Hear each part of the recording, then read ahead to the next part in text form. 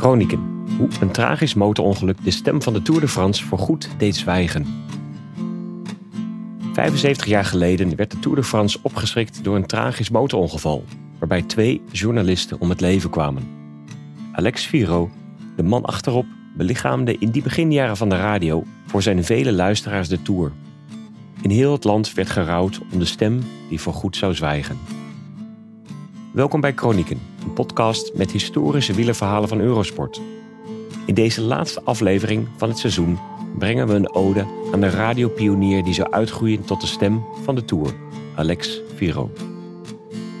De motor versnelde, maar plots raakte de bestuurder, zo'n 50 meter voor me, op het grind de controle kwijt.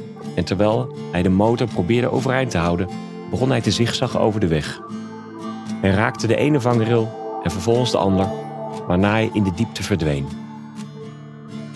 Ik zag 2 paar benen de lucht ingaan en schoenen wegvliegen. Ik zal dit nooit van mijn leven vergeten.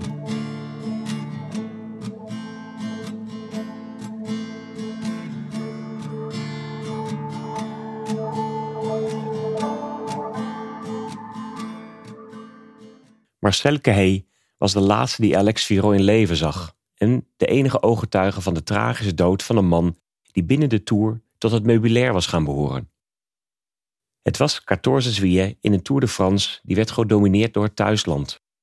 Een veelbelovende debutant, Jacques Anquetil, had het geel stevig in handen en het hele land schakelde in om te luisteren naar Viro's karakteristiek radioverslag van een regenachtige etappe van Barcelona naar Aix-les-Thermes.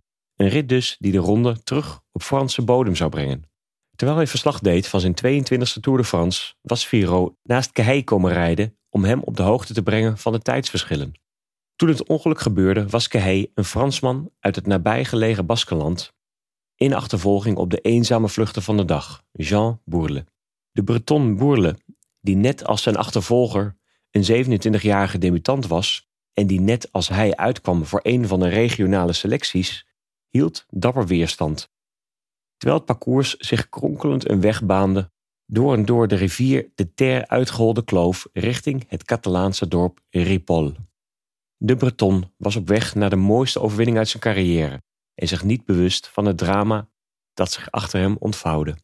Mijn overwinning was prachtig, vertelde Bourle 50 jaar na dato in La Dépêche, maar werd verpest door de dood van Alex Viro, de journalist, en René Wagner, zijn bestuurder.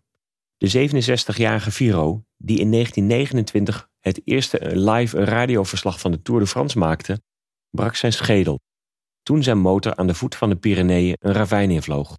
Hij was op slag dood. Zijn bestuurder, Wagner, overleed enkele dagen later in het ziekenhuis.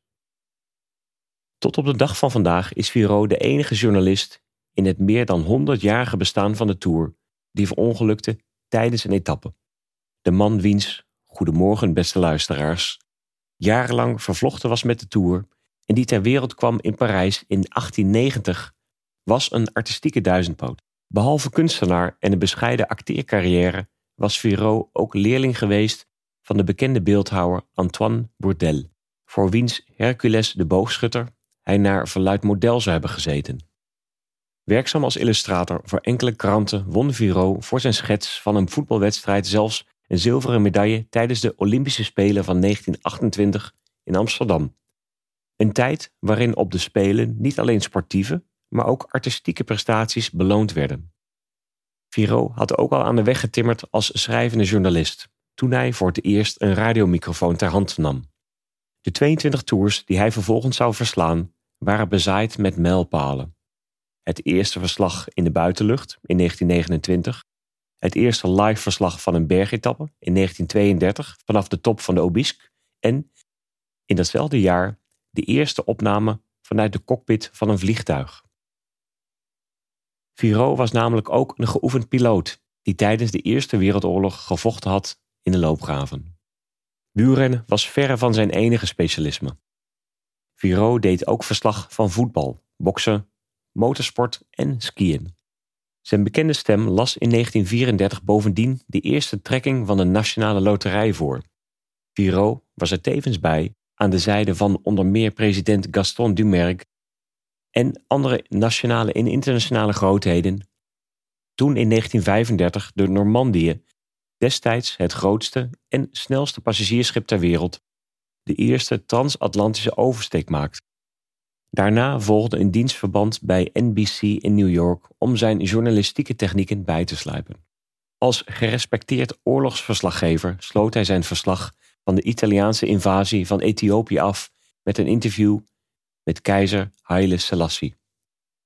Weer maanden later deed hij verslag van de Spaanse burgeroorlog. Het hoogtepunt van zijn loopbaan beleefde hij echter toen hij in 1938 aanwezig was bij de wereldkampioenschappen skiën. Bij het horen van geruchten over een op handen zijnde Duitse invasie van Oostenrijk pakte Viro de eerste trein naar Wenen, waar hij de strenge censuur van het nazi-regime negeerde met een van de grootste vooroorlogse radioscoops.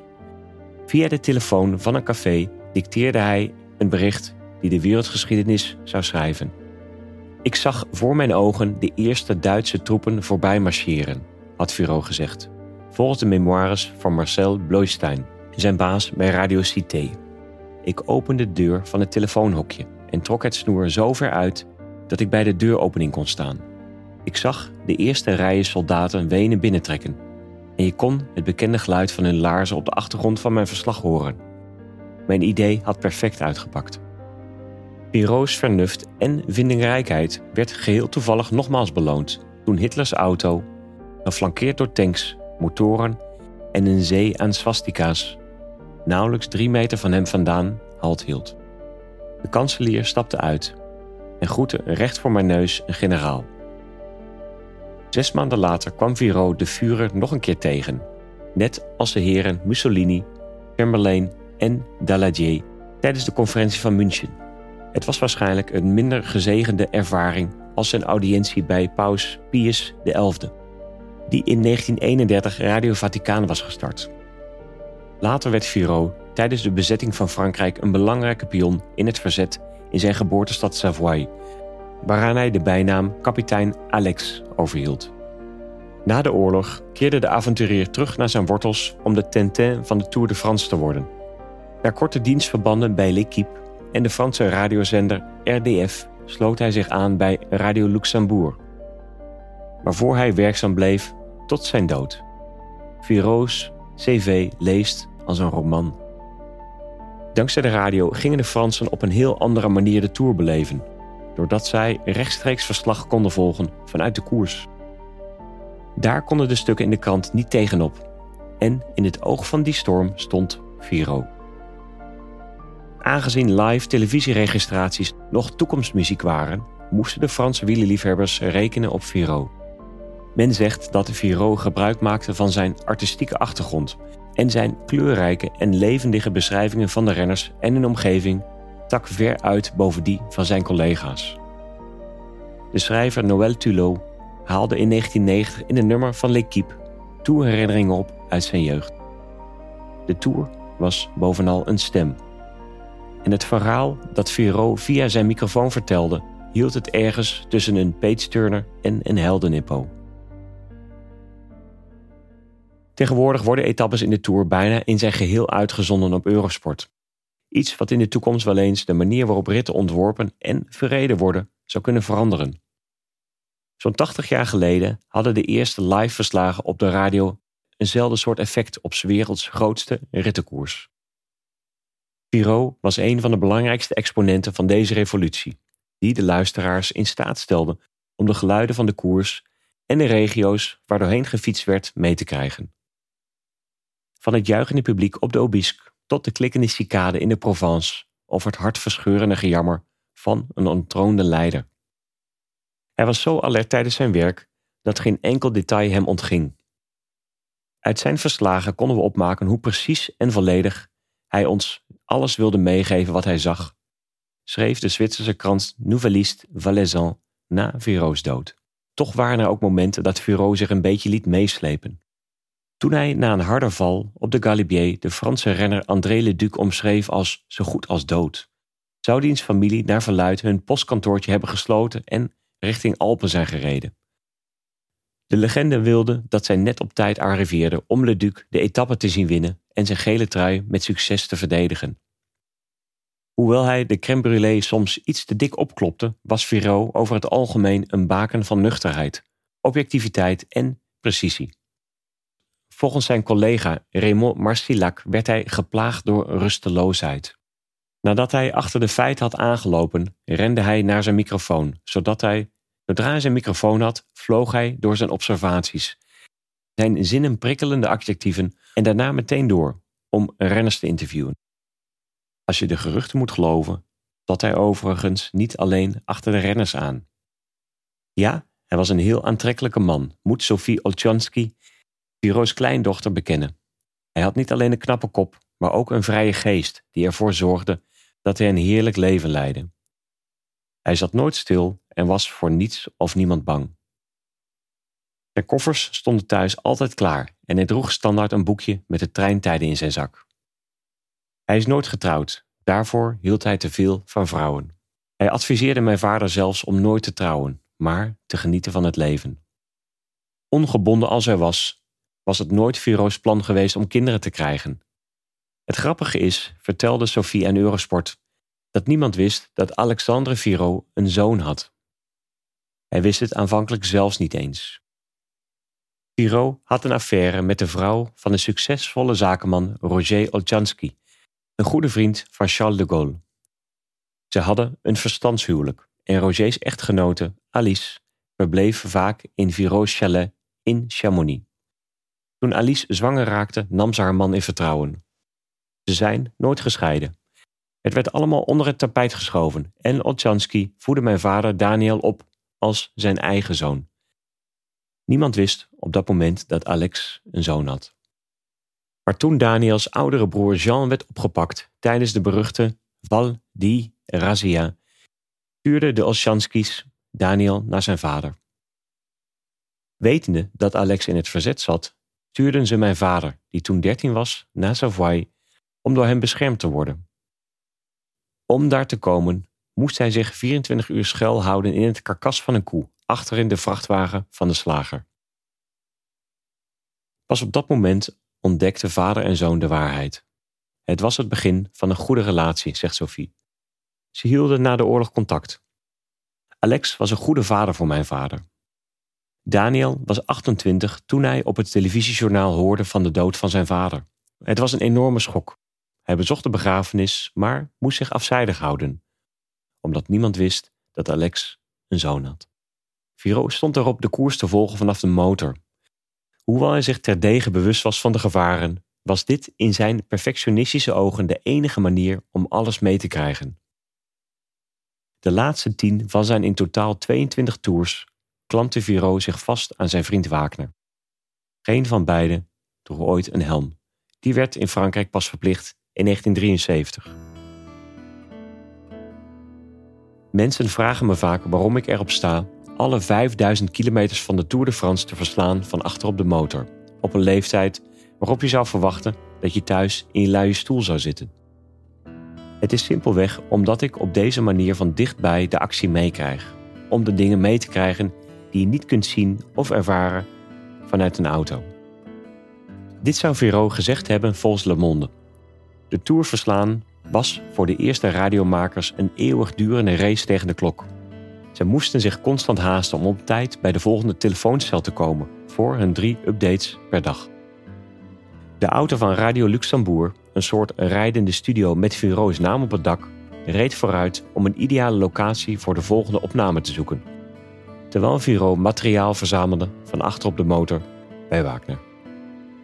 Het is goed om te melden dat Wagner bekend stond om zijn stuurmanskunsten en ongeschonden blazoen. Zijn eerste ongeluk zou hem meteen fataal worden. De etappe op 14 juillet, die 60 jaar geleden gewonnen werd door Jean Bourle, finishte 40 kilometer ten zuidoosten van Foix, in het kuuroord Aix-les-Thermes. Een dag eerder had debutant Jacques Anquetil met succes zijn gele trui verdedigd met een indrukwekkende overwinning in een 10 kilometer lange tijdrit in Barcelona. Anquetil was de Tom Dumoulin van zijn tijd als het aankwam op tijdrijden.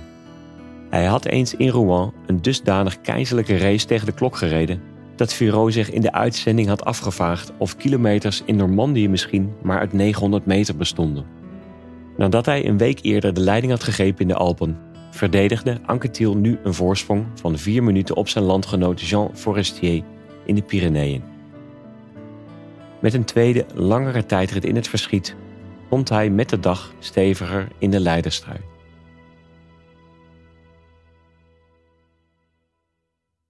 Aangezien het een nationale feestdag was, zullen de Fransen die zondag in grote getalen hebben afgestemd voor de 220 kilometer lange 16e etappe, die de ronde via de Col de Tossat terugbracht naar Frankrijk. Bourle ontsnapte na 60 kilometer, waarna de plaatselijke favoriet Marcel Caheye in de achtervolging ging. Viraud en Wagner volgden zijn voorbeeld. Met de eerste klim aan de horizon bracht Viraud rond lunchtijd zijn middagverslag. Het zou zijn laatste zijn. In 2001 herdacht de ervaren journalist Émile Besson de laatste momenten van zijn oud-collega in een door l'Humanité gepubliceerde ode met de titel Adieu au capitaine Alex. Het lot was bezegeld, de atmosfeer sereen, schreef Besson. Naast ons kletste Viraud, achter op de motor en zich vastgrijpend aan ons autospiegeltje 100 uit. Voor ons was Bourle bezig met zijn lange vlucht. Viraud zei tegen me: boeken toe, de Tour is voorbij. Een paar 100 meter verder zagen we een groepje mensen samendrommen in een licht oplopende bocht. Viraud en Wagner lagen in een geul. We renden snel naar beneden, maar Viraud was ter plekke al overleden. De Nouvelliste Valaisan ging dieper in op de oorzaak van het ongeluk, waarbij het beweerde dat de motor slechts 30 km per uur ging, zodat Viraud kon spreken met Caheye. Plotseling slipte de motor op wat grind en raakte een van zijn cilinders een bord langs de kant van de weg. Uit balans gebracht en niet langer onder controle van dienstbestuurder, stortte de motor het 10 meter diepe ravijn in, waar het op rotsen langs een smal riviertje terechtkwam. Vanzelfsprekend haalde het ongeluk in Frankrijk de voorpagina's. Het peloton, zo luidde het hoofdartikel van de Miroir Sprint, leek niet te begrijpen wat de reden was van de drukte langs de weg, toen het de plek des onheils passeerde. De Tour ging door, maar het was zijn glans verloren. Ieders gedachten waren bij Viraud en zijn chauffeur. Opeengepropt in Aix-les-Thermes voelden de radioverslaggevers een grote leegte. Een van hen ontbrak achter de microfoon. Hoe konden de 2 mannen die 10 tours met elkaar uitgereden hadden op zo'n manier om het leven komen? Le Monde sprak van een afgrijselijk ongeluk, waarbij de Nestor van de perskamer was omgekomen. Viraud was het slachtoffer geworden van zijn missie om te informeren in het gevaarlijke spel dat de journalisten dagelijks aan moesten gaan in de koers. Sterven in een sportevenement waaraan je zelf niet eens deelneemt is een te hoge prijs, concludeerde de krant. De Nouvelliste Valaisan schreef dat een gruwelijk lot voor ons altijd beroofd had van een alom gerespecteerd man, wiens serieuze en sympathieke stem duizenden luisteraars had beroerd. Een minuut stilte ging de 17e etappe vooraf, terwijl de mediakaravaan werd ondergedompeld in een rouw, volgens de Miroir Sprint. Veel renners en journalisten droegen een zwarte band om hun arm. Toen Anquetil een kleine week later in Parijs gekroond werd als de nieuwe kampioen, bracht de 23-jarige een eerbetoon aan Viraud op het podium. Net als veel van zijn collega's zou de nieuwe Franse toerwinnaar de begrafenis bijwonen. Ter nagedachtenis werd er een gedenkplaat aangebracht op de plek van het ongeluk. Maar het waren niet alleen de mensen die direct betrokken waren bij de Tour die hevig gemist voelden. Denk maar aan de luisteraars voor wie Viraud even vertrouwd was geworden als een dierbaar familielid. Journalist Maurice Achard, destijds nog maar een kind, omschreef in zijn memoires het intense verdriet, waarbij hij het vergeleek met de dood van zijn vader. Mijn halfzus had even goed kunnen overlijden en ik zou minder geraakt zijn door haar verlies, voegde hij daaraan toe. De leegte die Viraud achterliet wordt kennelijk tot op de dag van vandaag gevoeld. In een ingezonden brief aan haar plaatselijke krant, De Voice Matin, uitte amateurhistorica René Villard op de dag dat Mark Cavendish zijn 24e scalp in de Tour opeiste in Marseille. Haar bewondering voor de bijen van de Tour. De motards die de koers naar de mensen brengen en wiens werk vaak over het hoofd gezien wordt. Ik herinner me hoe ik me uit werk naar huis haastte om het "Goedenavond beste luisteraars" van Bon Papa Viro te luisteren. Ik ben zijn stem nog altijd niet vergeten. Tot op een avond de verslaggever die de Tour met hem volgde in tranen het tragische nieuws aankondigde.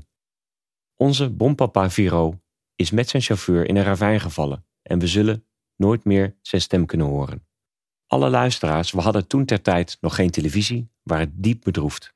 Arme papa Viro lijkt tegenwoordig vergeten, maar ik denk elke etappe aan hem. Er kwam ook iets positiefs voort uit deze tragedie. Vanaf 1958 werden er minder motoren in de koers toegelaten en tegelijkertijd werd er een Alex Viro-prijs ingesteld voor de meest trouwe renner. De Fransman Édouard Delberge was de eerste winnaar van de prijs die in 10-tal jaren zou worden uitgereikt, naast enkele andere kleinere onderscheidingen, zoals de renner met het meeste geluk, de elegantste renner en de meest aangename renner. Er was tussen de motards onderling zelfs enige tijd sprake van een Prix Wagner, voor de motorrijder die de meeste ruimte liet wanneer hij werd ingehaald. Ik ben trots op deze prijs, zegt Sophie Olchanski. Voor mij betekent trouw eerlijkheid en een liefdevol hart. Het is een van de mooiste eigenschappen en bewijst dat mijn opa een goed mens was met een sterk karakter. Hij was gepassioneerd, gedreven en vol leven. De Franse pers beweerde al snel dat Viro's dood onvermijdelijk was geworden. Le Monde somde een lijst van soortgelijke incidenten op, waarin journalisten bijna om het leven waren gekomen. Waaronder Jean Lelio, de organisator van Parijs-Nice en een goede vriend van de Franse renner René Vietto. Nadat Vietto tijdens de beslissende tijdrit in de Tour van 1947 in het voorbijgaan de gevolgen zag van dat bloedig ongeluk waarbij Lelio betrokken was, zou hij zo ontdaan zijn dat hij die dag 14 minuten verloor en daarmee zijn kansen op de eindwinst in rook opgingen.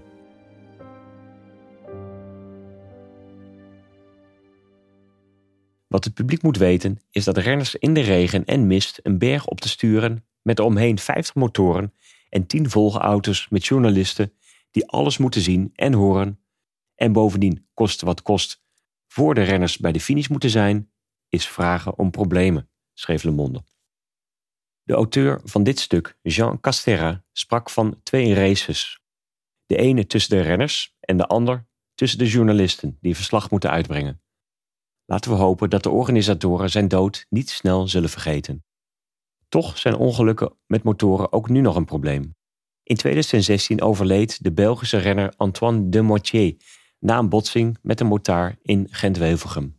Demoitiers dood volgde op een reeks aan incidenten met voertuigen in de koers, waaronder onder meer Peter Sagan, Greg van Avermaet, Jacob Fuglsang en Stig Broeks betrokken waren. Die laatste lag zelfs 5 maanden in coma. Enkele jaren geleden waren we op 14 juillet getuigen van bizarre taferelen. Toen Chris Froome plots zonder fiets tussen het publiek de Mont Ventoux oprende, na weer een incident met de motor. Het jaar erna veroorzaakte een fout geparkeerde motor in de Giro een massale valpartij, waardoor de kansen van Froome's teamgenoot Geraint Thomas vervlogen. Met meer voertuigen dan de renners in de koers mogen het duidelijk zijn dat het probleem met motoren en veiligheid nu nog even relevant is als in Viro's tijdperk. Meer dan 60 jaar na zijn dood leeft de herinnering aan Viro nog steeds voort. Hoewel de ASO, de organisator van de Tour, geen plannen heeft om de Prix Alex Viro terug in te voeren, wil Christian Prudhomme, de huidige toerdirecteur, wel graag een eerbetoon brengen aan de vergeten man die zo belangrijk is geweest voor de koers waar we allemaal van houden. Alex Viro was een geweldige getuige van de Tour. Hij was een van de mensen die de mythe van de Tour gecreëerd en beschreven heeft, liet Prudhomme aan Eurosport weten. De Tour is geworden wat het nu is dankzij mensen zoals hij, die de koers in woorden omzetten en de verhalen van de kampioenen optekenden. De Tour is een uitvinding van journalisten, gecreëerd door de geschreven pers en populair gemaakt door de radio. En Alex Viro was een van de eerste radiosterren. Hij had een groot talent om de stemming te peilen en de koers tot leven te wekken voor iedereen die er niet bij was. Hij overleed op het podium, als Molière, zoals we het hier in Frankrijk zeggen, op een nationale feestdag. Maar hij zal voor altijd een belangrijke verteller blijven van de tourgeschiedenis. Met hulp van RTL, het toenmalige Radio Luxembourg, heeft Eurosport de laatste opname van Viro op die tragische dag weten te achterhalen. Het is aangrijpend om het terug te luisteren. Radio Luxembourg luisteraars, goedemorgen. Zoals jullie kunnen horen uit de luidsprekers is het spektakel rond de inschrijving voor de rit van vandaag in volle gang. We bevinden ons op het Place de Catalogne en de inwoners van Barcelona zijn vroeg opgestaan. En neem er van mij aan dat dat iets is wat hier niet vanzelfsprekend is. Ze moeten wel enorm van de Tour houden om op dit tijdstip naar de start te komen kijken. Eerst richt Viro zich tot Jean Bobet, de minder gerenommeerde jongere broer van drievoudig toerwinnaar Louison. Die hem vertelt over zijn geblesseerde vinger en zijn ambities voor de rest van de ronde. De beste Franse regionale renner te worden in Parijs. En het is een prachtige ambitie, vult de vriendelijke Viro aan. We hebben door de superioriteit van de nationale ploeg echt genoegen moeten nemen met kruimels, antwoordt Bobet.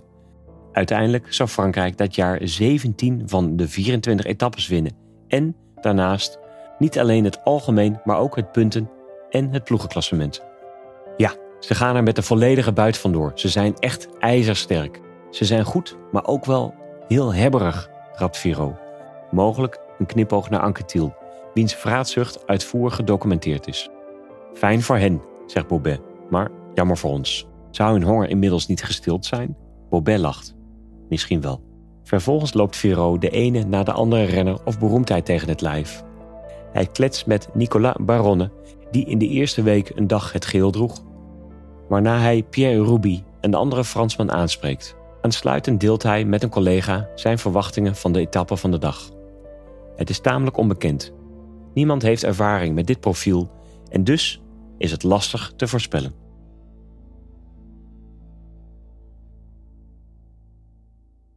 Drie Belgische renners vormden Viro's eindhalte, voor hij de luisteraars aan hun feestontbijt adieu zegt. Met de kennis van nu bleken zijn laatste woorden pijnlijk treffend. Alors, luisteraars van Radio Luxembourg. Ik kom bij u terug aan het einde van de etappe, zo rond 4:27. Tenzij we natuurlijk om een of andere reden vertraagd zijn. Eet smakelijk.